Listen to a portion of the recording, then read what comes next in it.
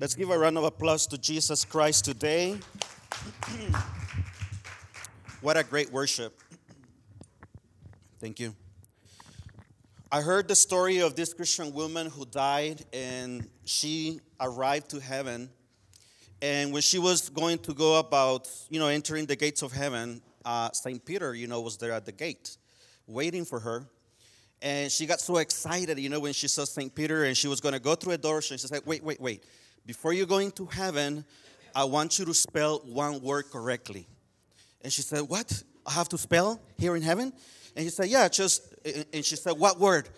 Any word you like. Just choose a word and then spell it correctly, and then you can go into heaven. And then she said, okay, love.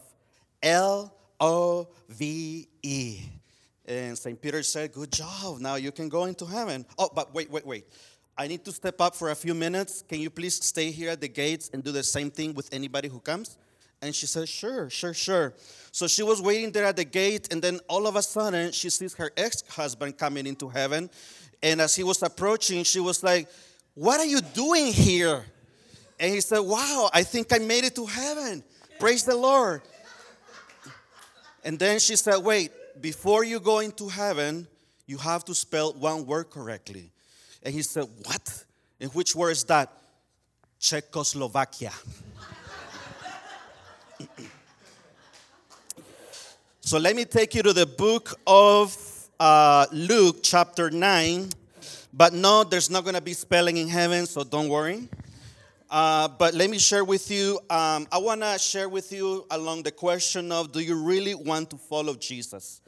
And the reason why I want to share about this today is because sometimes we make Christmas about us. We make the season about us. When you know that Christmas is not about me, it's not about us, Christmas is about Jesus Christ. So we need to be proactive in keeping that emphasis with our family, our friends, everywhere we go, that this season it's about placing Jesus first at the center of your life. I remember when I was a kid, of course, I was born and raised, in a different country. So some of you may have had some of the same customs, but when Christmas was approaching, there was a lot of anxiety between me, my little brother, and my sister, because we knew that on December 24th or 23rd, my mom was going to go shopping and she was going to get us new clothes, because it was a custom for us to wear new clothes for Christmas. So you got new jeans, you got new sneakers, tennis, and like a cool, shirt. And the big thing, was to go out into the barrio, outside and show up that you were wearing, nice clothes, new clothes. And year after year, we would do that. And it wasn't until I grew up that I started to think, and nobody taught me, I started to realize, does this custom really meet the desire of God for me to celebrate Christmas? And I got to the conclusion that Christmas, God doesn't care about me wearing new clothes for Christmas. He probably doesn't want me to do that. Now, I'm not saying that he minds that you wear nice clothes, for Christmas. But what I'm saying is that sometimes we have the understanding that Christmas is all about us. We start to think, and please forgive me if this is you, but some people even have the custom, and I'm not saying it's bad, so please don't go out of church today saying, I can't believe, Pastor Franklin criticized me, and I'm hurt, and I'm not going to the life group anymore, or I'll be showing up late, and I'm going to punish him, and no. But sometimes even Christians have the tendency to go shopping on Black Friday. They have been saving a lot of money, and they are looking for the deals, on Black Friday. And those are Christians that sometimes even misbehave the following day when they go shopping, because, of course, you know how competitive it can be when you want to go into a store. There's a little bit of pushing and kicking and jumping and sometimes even swearing. But I know that's not you. But see, the emphasis for us in Christmas starts even in November. We start thinking about the gifts that we're going to get to such person, to our family. Some people even buy the gifts on, like, on that day, Black Friday, and then they go around bragging, oh, I'm free of stress because I purchased everybody my gift already. It's under the tree, and I don't have to worry anymore. And my question is, where is Jesus in the picture? Where is he? Where is your gift for Jesus? Did you purchase it on Black Friday also? Or I don't know. But I want to just share with you that if you really want to follow Jesus, he wants to be the center in your life. So I want to take you to the book of Luke, chapter 9, verse 22, 25. And the scripture says, Luke chapter 9, verse 22, 25. So, and he said, the Son of Man must suffer many things and be rejected by the elders, the chief priests, and the teachers of the law. And he must be killed and on the third day be raised to life. Then he said to them all, whoever wants to be my disciple must deny themselves and take up their cross daily and follow me. Let's pray. Father God, we want to thank you for the gift of Jesus today. We thank you, Lord God, for this time and for this season. It's a season, Lord, where families get together, and we are so happy and excited because maybe some people are going to have 2 weeks off. Some of us will work even through Christmas, Lord God, but the main point is not just Christmas, not just December 25th, but every single day of the year. Where are you, Lord God, in my life? Where are you in my heart? So we pray, Lord God, that you speak to us in the name of Jesus. Amen. So is Jesus Christ the center of your life? Is he the main person in your heart? Is he the one that you love the best and the most? Is he the one that you remember, that you think of every day? Notice that one of the things that I pay attention, and I'm sure that some of you are the same way, you pay attention to every single word that there is in the Bible, and that is good. And I want you to see that there's one word that Jesus says in verse 23 and 24, when he said, whoever wants to be my disciple must deny themselves, take up their cross daily, and follow me. There's one word right there that the cross has to be taken on a daily basis. Now, I want to talk to you about the first point. Number one, the price for your salvation has already been paid. Jesus paid that price, for you. You were supposed to go to the cross. You were supposed to pay the ultimate sacrifice. But because somebody loved you without even you realizing, without even you doing anything, he paid the price so that you would have access to the Father and will have access to salvation. But notice that Jesus says, number one, you have to take up the cross. Now, the cross in 2019 for us may mean something different than the cross meant for the disciples back in the day. As a matter of fact, if you read the other Gospels, actually Luke, maybe because he's a doctor, he's very educated, so he's very politically correct. He doesn't want to offend, but Luke doesn't include another action, another scene that happened while Jesus was saying these words. So for the disciples, remember that back in the day for the Roman Empire, making somebody take their cross so that they could be crucified for a crime that they committed was the most embarrassing thing that anybody can go through. It was already enough for somebody to be killed for committing a crime, but now you have to take your cross where you are going to be nailed down all through the village. People are going to come out of their homes and maybe laugh at you, point at you. Some people will probably be crying for you. Some people will probably be spitting on you because you are a criminal. So this is humiliating. And then Jesus is about to go to the crucifixion, and he comes to the disciples and he says, I want you guys to know that in order for God's plan to become a reality, the Son of Man, me, I have to go and die and be crucified. So if you guys want to follow me and be my disciples, you have to take that cross daily, every single day. And of course, if you read the other Gospels, you will notice that Peter, he jumped up, because he's the apostle that is very reactive. Peter, anything that happened, he would react it really quick. As a matter of fact, Peter was a part of, I'm not going to say organization, but I believe that he would always have to carry a knife, in hidden just in case, something happened. And you guys remember that part of the Bible where Peter, cut off the ear of another soldier when they were trying to take Jesus away. But anyway, so Peter jumped up and he said no. And you read the other Gospels, Peter takes Jesus aside and Peter starts talking to Jesus and Peter says, Jesus Christ, what are you talking about? Don't you know the Bible? Don't you know the scripture? The scripture says, we have read the scripture and you teach us the scripture too. This scripture says that the king of Israel, he's going to come and restore the kingdom and God is going to reign and we're going to be free from slavery, from any oppression from the Roman Empire. And what are you saying? That you're going to take the cross and die? Where is that in the Bible, Jesus? Show me. And then if you read the other Gospels, the Bible says that when Peter is rebuking Jesus, Jesus rebukes Peter back. And he says, in the name of Jesus, in his name, devil, get away from me. And he called Peter a devil.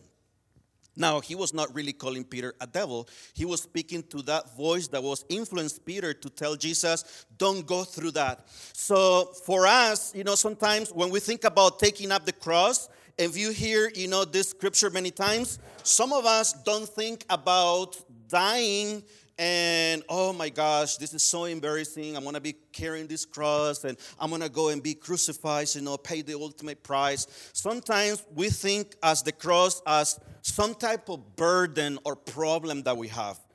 Sometimes people may say, you know what, I can't afford to live in San Marino anymore, so I'm going to be moving to Pasadena. And Lord, but I have to take up your cross anyways. So, and I'm going to be living in Pasadena, I guess. I can't afford to live in San Marino. So that's taking up your cross. I would argue a little different. And some of us, okay, God, I can't buy, the Lexus that I wanted, 2021, because, wait, we're still in 2019. But I have to take up the cross, and Lord, just help me, and I will keep, this 2018, for focus. But that's what the Bible says, take up your cross. You get a flu on Sunday, and you hardly make it to church. And you're thinking, Pastor Henry got to be grateful, man, that I go to church because I have a flu. Like I could be in bed right now. I'm going to go with the flu. But Lord, that's what the scripture says. I have to take up your cross daily. And you think the flu is actually the cross. But it's a little different in the scripture. Taking up the cross means that you deny yourself so that you can follow Jesus. And I want to share with you, it's a personal choice. You take up the cross daily. Look at what Jesus said in the scripture. He says, He said to them, if you want to be my disciple, what does the word disciple mean? So the word disciple in the New Testament and the Old Testament have a little different of a meaning, but one meaning that is between the two is that a disciple is a follower who literally imitates his teacher or her teacher, who is Jesus. So in other words, what we do is if we want to follow Jesus Christ, we gotta be reading the scripture, getting into the Bible and always ask the questions to ourselves, what would Jesus want me to do today? How should I behave? What should I say? What action should I take today? Because I gotta be like Jesus. Have you ever noticed that sometimes, when children are growing up, some children, they start playing with their parents' stuff. I remember my sister, when she was very little, we couldn't afford Barbies, back then because it was just way too expensive for my family. So my sister, she was really, really little. She would get into my mom's high heels.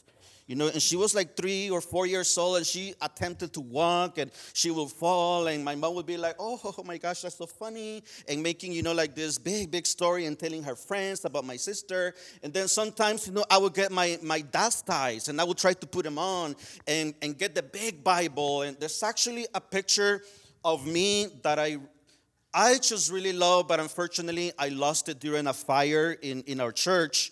Of me with big boots, and I'm literally 4 years old, with a Bible that is half my size. And I'm like, struggling to keep the Bible that belonged to my dad. But I used to play that I was a pastor. I would open the Bible and start telling people, preaching when I was 4 or 5 years old in the church. And then my dad would come into the sanctuary and then I would stop because I would be embarrassed. So that was me. Those are children wanted to imitate the Father, what they do.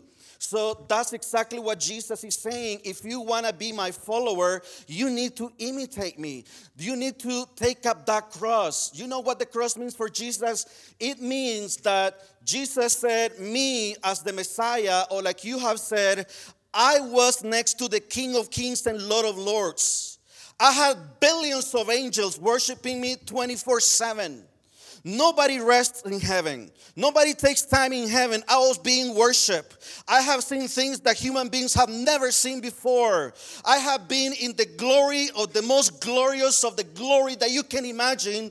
But I accepted to come down from heaven, become like you, a human being, take up the cross, deny my glory, and be ashamed on your place so that I can go and be crucified for you. And that's what I want you to do. I want you to set your priorities. I want you to take a look at your life, see what you like, see what you love, see how you live daily. And I'm not saying that those things are bad, but you have to deny yourself so that I can be the first person in your life, because that's why I am paying this price for you. That's what it means, putting Jesus first in your life.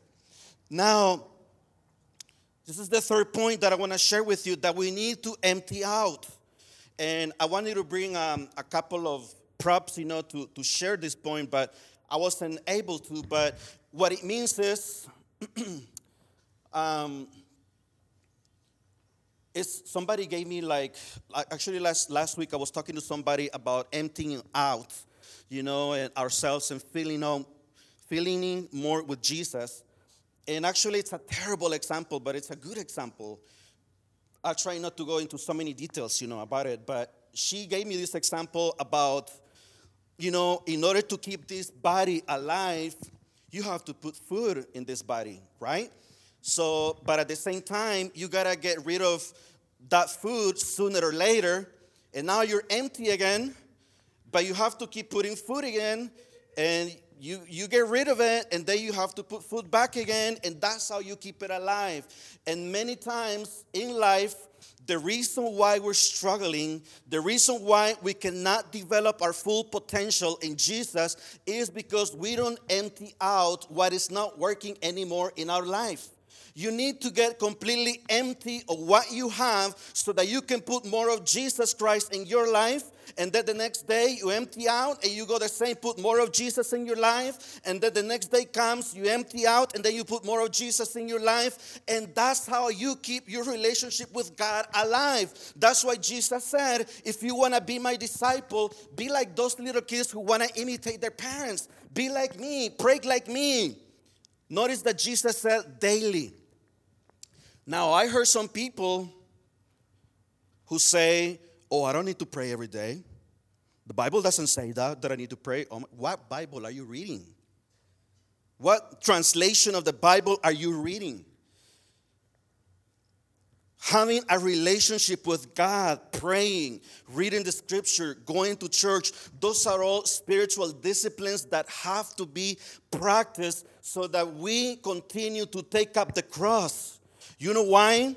Because we as human beings, if we don't come under the control of Jesus Christ and you take the control of your own life, sooner or later you are going to be disappointed because you make mistakes. I make mistakes. So Jesus is saying you have to deny yourself, empty out, get rid of what's not working. What is it that is not working in your life? Is it a type of relationship that is not working? If you can fix it, go for it, improve it, do your best. Or is it a habit? Is it an addiction? Is it a way of thinking that you probably need to, think about it again, or maybe get rid of it and then put from Jesus more every single day so that you are able to deny yourself. I have, in my work, I do a lot of social work, and I go driving a lot around Los Angeles County. And I've noticed how wild it can be to drive on the 10 freeway close to downtown Los Angeles, where the 101 meets the 5 and then the 10, like at 7:30 a.m. in the morning or like at 5. It's like a jungle. Only the wildest and the strongest can survive in the midst of that traffic. But I've noticed that when I haven't taken up my cross in the morning with Jesus, I can be a little reactive. Oh my gosh, really? Yes. Because we can be pastors, but we're human beings. We can react. So I have noticed that, sometimes when people cut off on me, and I have literally, this guy, I was just driving, in the same lane. It was so much traffic. Everybody was driving bumper to bumper, and this guy was honking at me, from the back. And I'm like, what am I gonna do? Where am I gonna go? I mean, this car is literally like maybe 3 feet ahead of me. I can't jump on top of the car and then let this guy go. What does he want me to do? Does he want me to pull over on the side so that he can go in the same spot, that I am right now? And I was like just thinking about these things, and all of a sudden this guy, he was just really angry, and he started driving next to me, and he was going like this. And, and I could see him, with the corner of my eye, and I just kept driving, and I was like, Lord, in the name of Jesus, pinch that tire right now, Lord. And so I was praying a prayer that was not very spiritual. So I noticed maybe I didn't take up my cross, like I should have. Why? Because I'm reactive during the day. I'm not reflecting Jesus Christ. And Jesus said, I want you to be my follower, but I need you to imitate me daily. So what do? At the end of the day, we empty out, and then in the morning, we put more of Jesus. Or if it's in the afternoon, you put more of Jesus. Or whenever, but put more of Jesus in your life. And then look at this. I didn't give these scriptures to Malachi, but you can follow me in a couple of chapters after, chapter 9, verse 57. Now, Jesus just had this conversation, and I want you to know this is what's happening. So Jesus is preparing the way, and the disciples, that he is about to be crucified, and they go into a Samaritan village, and then the Samaritans reject the apostles, James and John, because, of course, Jesus was going to Jerusalem, and Samaritans and Jewish people, didn't get along. So these disciples come back to Jesus, and they say, Lord, they don't want us in Samaria, in this village, so let's just continue going. And as was Jesus walking, chapter 9, verse 57, the Bible says, as they were walking along the road, a man said to him, I will follow you wherever you go. So picture this. Jesus already sent the 72 so that they would announce that he was going to show up in Jerusalem to be crucified.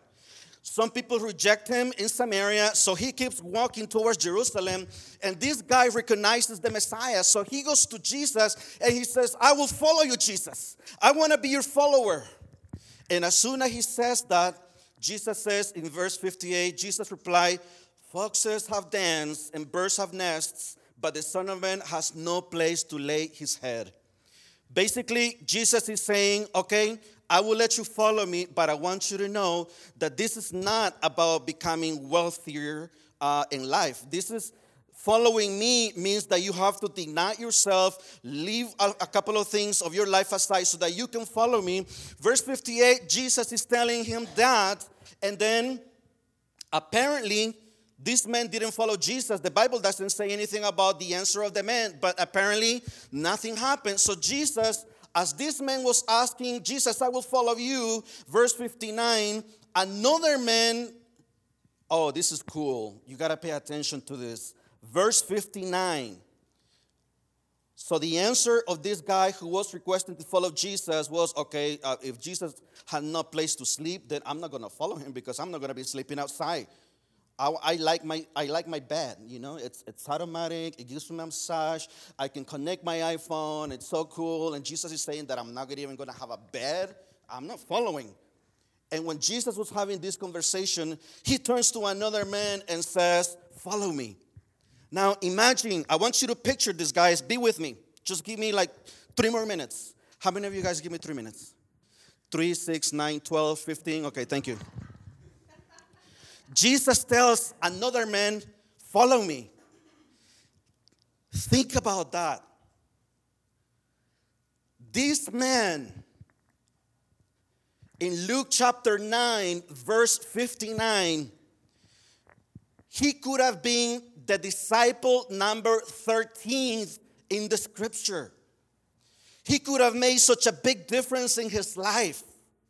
His name would have been written right there in the scripture as the man who obeyed Jesus and followed him. Imagine Jesus had already his disciples, and he goes to a man and says, follow me. But verse 59, when he says, follow me, the man replied, okay, Jesus, but first let me go and bury my father. And then Jesus said to him, let the dead bury their own dead, but you go ahead and proclaim the kingdom of God. So what does it mean? Okay, Jesus, yes, I will follow you. This is cool. I'm so ready, Lord Jesus. I have heard so many cool stories about you before. I mean, you multiply the food. You rise, the people who are dead. You heal, and blind people, they can see. So I want to be a part of your crowd. I want to be here, Lord. I want to follow you. Just let me go, and I will bury my dad, okay? And then I will be back. I'll be back. Hold on. This man had bigger priorities in his life than making a choice to give it all to follow Jesus. And then in the end, verse 61, another man said, I will follow you, Lord, but first let me go back and say goodbye to my family. And then Jesus says, no one who puts a hand to the plow and looks back is fit for service in the kingdom of God. And I finish with this. Guys, Christmas is not just in December. I don't have anything about us. I don't have anything against us going shopping on Black Friday and getting all your gifts for your family and Pastor Henry. And, I don't mind that you do that. But where is Christ? Christmas is not about us. It's not about you. Imagine Pastor Henry invites me to his birthday party. He probably expects me to bring like a little gift. Okay, he may, I'll bring something. I'll bring a soccer ball because I know that's one of the best, greatest gifts, But imagine I go to his birthday party. But when I go to his birthday party, I start buying presents for other people. Hey, happy birthday, Pastor Henry. Hey, have that gift for you. Hey, happy birthday, Pastor Henry. Hey, you have your birthday present right here. You give presents to everybody, but not to the birthday boy. That's what we do in Christmas. Let's go back. If anyone wants to follow me, deny yourself. Meaning, adjust your priorities so that you can live for me on a daily basis. Let's pray. Lord, we come before you and we thank you, Lord, because in spite of so many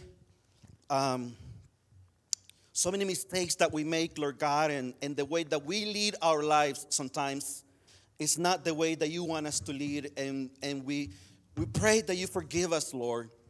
But Lord God, the greatest news about this season is that we have the opportunity to follow you. We have the chance to follow the King of Kings and Lord of Lords, who left his glory, who left the best of the best of anything that a human being has ever seen, to become a human, to take up the cross that represented shame, take it to the place where he was crucified and died for us. Lord, I pray that during this season, we don't make it about us. We don't make it about our gifts. I pray that during this season, we make it about following you, denying ourselves, putting you first in my life, because that is what you want. And that is the best Christmas we can give you, Lord, to make a decision to follow you. Thank you.